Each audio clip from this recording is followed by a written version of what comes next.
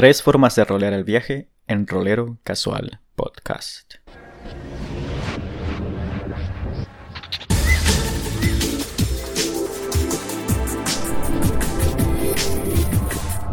Damas y caballeros de todas las especies, esto es Rolero Casual, donde exploramos los juegos de rol desde la ignorancia.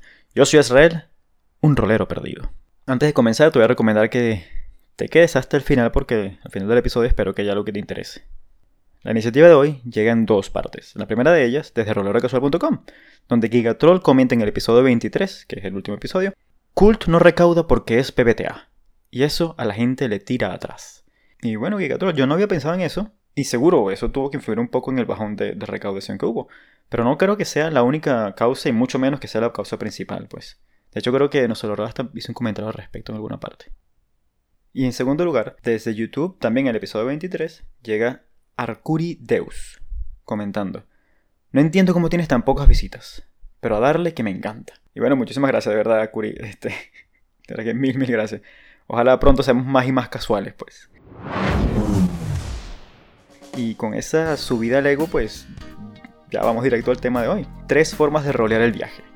O dicho de otra manera, que fue lo que me inspiró a pensar en esto, es 3 cosas de las cuales yo me he perdido al no rolear los viajes en mis aventuras. En la mayor cantidad de grupos y en la mayor cantidad de juegos de rol, el viajar tiende a ser usado como en los videojuegos. Seleccionas un lugar en el mapa y ocurren 2 cosas. 1, como por arte de magia te transportas a ese lugar. Y segundo, la directora lanza unos dados y ¡voilá! El grupo es atacado. Creo que no me equivoco al pensar que el 90% de nosotros caemos en uno de esos 2 campos. Y aunque no hay nada de malo en ese enfoque, creo que me estaba perdiendo de algo al ser cómplice de estas formas de representar el viaje. Y te dejo con las 3 principales que creo que me estaba perdiendo. La primera cosa que me estaba perdiendo ha sido conocer el mundo que habita mi personaje. Cuando jugamos en una ambientación conocida, pocas veces nos preguntamos qué hay más allá de esa montaña, o qué compañía de taxis es la más confiable, porque todo eso ya fue establecido en el canon del mundo. Y cometemos el error de pensar que lo que sabemos como jugadores es exactamente igual a lo que sabe nuestro personaje. Y otras veces nos encontramos con que al no saber algo, decimos que bueno, mi personaje vive en este mundo, así que ella debería saber dónde quedan esas cosas. Y más frecuentemente cometemos los 2 errores en distintos momentos, así que ¿qué te puedo decir? Y sin caer en el por qué cada uno de esos ejemplos son errores, porque no vamos a discutir eso en este momento, lo que quiero decir es que pensar de esas formas ha hecho de que no vea el mundo como lo haría mi personaje, y que habrá momentos en los que yo sepa algo y ella no lo sepa, y habrá otros momentos en los que ella sepa algo y yo no lo sepa. Y cada uno de esos debe ser tratado de una manera distinta. Cuando ella no sabe algo del mundo, lo que yo debo recordar es que el mundo no es una novela ya escrita, sino que está en constante cambio, y que a pesar de conocerlo de pies a cabeza, no es importante lo que yo sé, sino cómo ella se enfrenta a lo que no sabe. Mi labor es describir las reacciones que tiene ante lo que para ella es nuevo, y las emociones que surgen al descubrirlo. Aquí es cuando cuento a la mesa lo que siente ella al ver lo que hay más allá de la montaña por primera vez. Porque no importa si me aprendí las novelas de la ambientación, y menos aún, todo esto se trata de corregir a la directora. El mundo está cambiando, y ella se encargará de ese asunto. También habrá momentos en los cuales el personaje sepa algo del mundo que yo no sé. Y esta es mi oportunidad de crear espacios en la ficción, nombres, lugares e historias. Aquí es donde yo puedo decir que la compañía de taxis que yo siempre utilizo se llaman Los Cacharros, porque nunca me han dejado mal. Este es el espacio en el que la directora me ha tendido la oportunidad de llenar espacios vacíos en la ficción, de tener autoría del mundo que estamos habitando. Y si tengo alguna duda o mi creación está fuera de tono, la directora trabajará conmigo y en ese momento podremos incorporar lo que estoy diciendo en el tono apropiado del juego. Y la verdad es que ya no me quiero perder de descubrir el mundo como lo hace mi personaje. La segunda cosa que me he estado perdiendo es la siguiente: conocer y compartir el personaje que juego mediante la opinión que tiene frente a los escenarios que atravesamos y a los medios de transporte que utilizamos. Seamos honestos, a todos nos gusta viajar en primera clase. Bueno, la verdad no sé si me gusta viajar en primera clase porque nunca he viajado en primera clase. Y decirte eso te cuenta algo de mí. Pero debe ser genial, pues. No puedo decir que no. Por algo se llama primera clase. Y el rolear el viaje me da la oportunidad de expresar al menos 2 cosas, ¿no? Primero, la opinión que mi personaje tiene del mundo que está viendo, de lo que está descubriendo o de lo que está volviendo a ver. Y segundo, me da la oportunidad de utilizar un medio de transporte que yo elija. O de tener una opinión si el que yo quiero no está disponible. esto le va a dar más profundidad a mi personaje. Cuando los demás descubran, por ejemplo, que volar a lomo de águilas es aterrador para alguien con vértigo. Lo que yo pude haber pensado de antemano y no le había dicho a nadie. O quizá lo estoy descubriendo en este momento cuando el grupo ha decidido montarnos en águilas y encuentro que mi personaje está aterrado al respecto. Al expresar la opinión de mi personaje, podré mostrar en la mesa sus prejuicios y sus miedos, así como también su inocencia y su sed de aventura. Depende de cómo lo haga y depende de qué es lo que diga. Porque, por ejemplo, digamos que estamos viajando por un bosque tupido y uno de los personajes dice: odio pasar por estas tierras. Su aire es pesado y los árboles son asfixiantes. Mientras que otro le responde: pues a mí me parece refrescante y lleno de sombra, lo que viene muy bien en este caluroso verano. Ambos personajes atraviesan el mismo bosque y lo atraviesan de la misma manera, pero ahora sabemos algo de ellos que no sabíamos antes. Otro ejemplo podría ser, en un juego totalmente diferente, que los personajes se han puesto de acuerdo en encontrarse en la comisaría a las 3 de la tarde, y cada uno ha ido a investigar por su lado.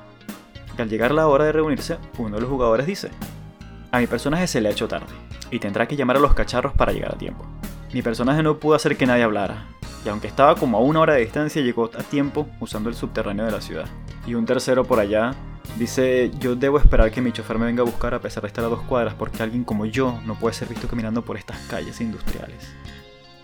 Son 3 perspectivas totalmente diferentes que hablan de cómo les fue a cada uno en su tiempo separado, y además nos cuenta lo que están dispuestos a hacer para llegar a tiempo al lugar acordado. Y yo ya no me quiero perder de conocer a mi personaje mediante sus preferencias viajeras.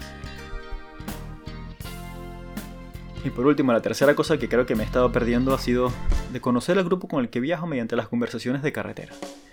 En los 2 puntos anteriores hemos conocido las actitudes de los personajes mediante interacciones que los otros personajes puede que hayan visto y que los jugadores pues también conocieron.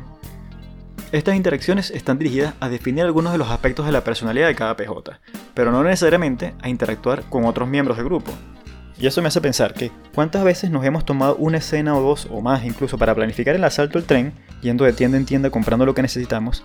Y aquí, sin pensarlo mucho, me parece que yo diría que en todas las campañas nos gastamos más de eso en planificación. Pero ¿cuántas veces nos hemos dado el tiempo de tener una conversación con otros personajes solamente por el hecho de conversar? No es fácil solo hablar, ojo, y no tiene por qué ser profundo y mucho menos algo extendido, pero no hay como pasar 8 horas en un vagón de tren para preguntarle al detective aquello que siempre has querido saber, o simplemente conversar sobre cómo le llaman en Francia al cuarto de libra. La vida es lo que pasa entre las aventuras, y tenemos que vivir los momentos de calma con la misma intensidad y fidelidad que los momentos de clímax. Después de todo, nadie recuerda al malo malote luego de que lo vencimos, pero sí recordamos los pequeños momentos que nos llevaron a su derrota. Y yo ya no me quiero perder de conocer y compartir con mi grupo. Y creo que con eso es hora de viajar al perezoso bebedor.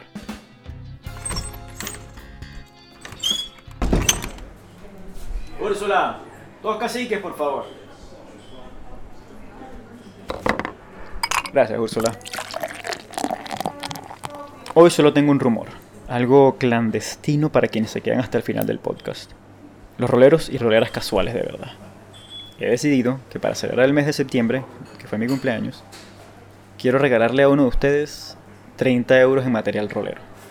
Por supuesto hay unos que llaman términos y condiciones respecto a eso, ¿no? Si quieres más detalle y leerlos con profundidad, en la transcripción de este episodio vas a encontrarlos todos enlistados, pero aquí también te los cuento. Lo primero es que tienes que estar suscrito al podcast. Creo que nunca he pedido que te suscribas al podcast, así que ¿por qué no hacerlo ahora? Lo segundo es que encuentres el episodio de Rolero Casual que más te ha gustado y compartas su enlace en las redes sociales que yo utilizo con la etiqueta numeral, viva la numeración, ¿qué? Verga, eso, o sea, botando la cédula, como decimos en Venezuela. El hashtag que debes utilizar en las redes sociales para compartir el contenido es hashtag soy un rolero casual o hashtag soy una rolera casual, depende de cómo te identifiques. Yo te acepto los 2 hashtags.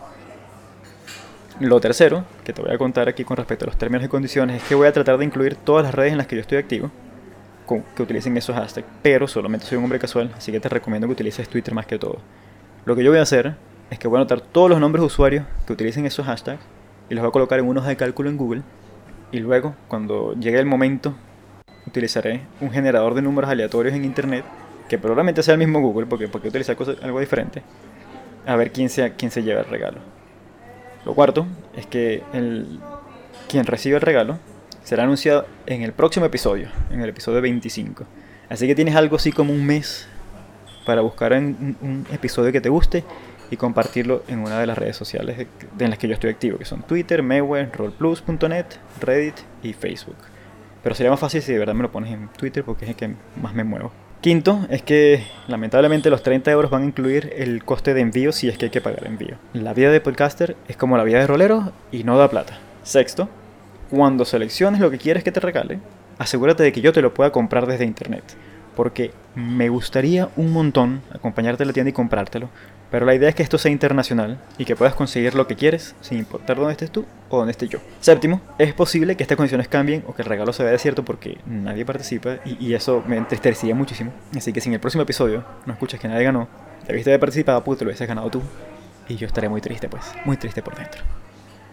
Octavo, nada, pues solamente quería decirte que gracias por celebrar conmigo. Yo quiero que Rolero Casual llegue a más gente y que tú te lleves algo que tú quieras. Así que, Úrsula, tráeme la cuenta, que la pago yo. Y bueno, deja una reseña en tu reproductor de podcast favorito, compártelo en las redes sociales y dile a un amigo, nativo, una abuela que dicen que eso ayuda. Tus comentarios y sugerencias son bienvenidos a través de la página rolerocasual.com, en Twitter donde me puedes encontrar como Rolero Casual o como Israel en rollplus.net o a través de mi correo electrónico rolerocasual@gmail.com. Yo soy Israel, despidiéndome de ti. Gracias por rolear conmigo.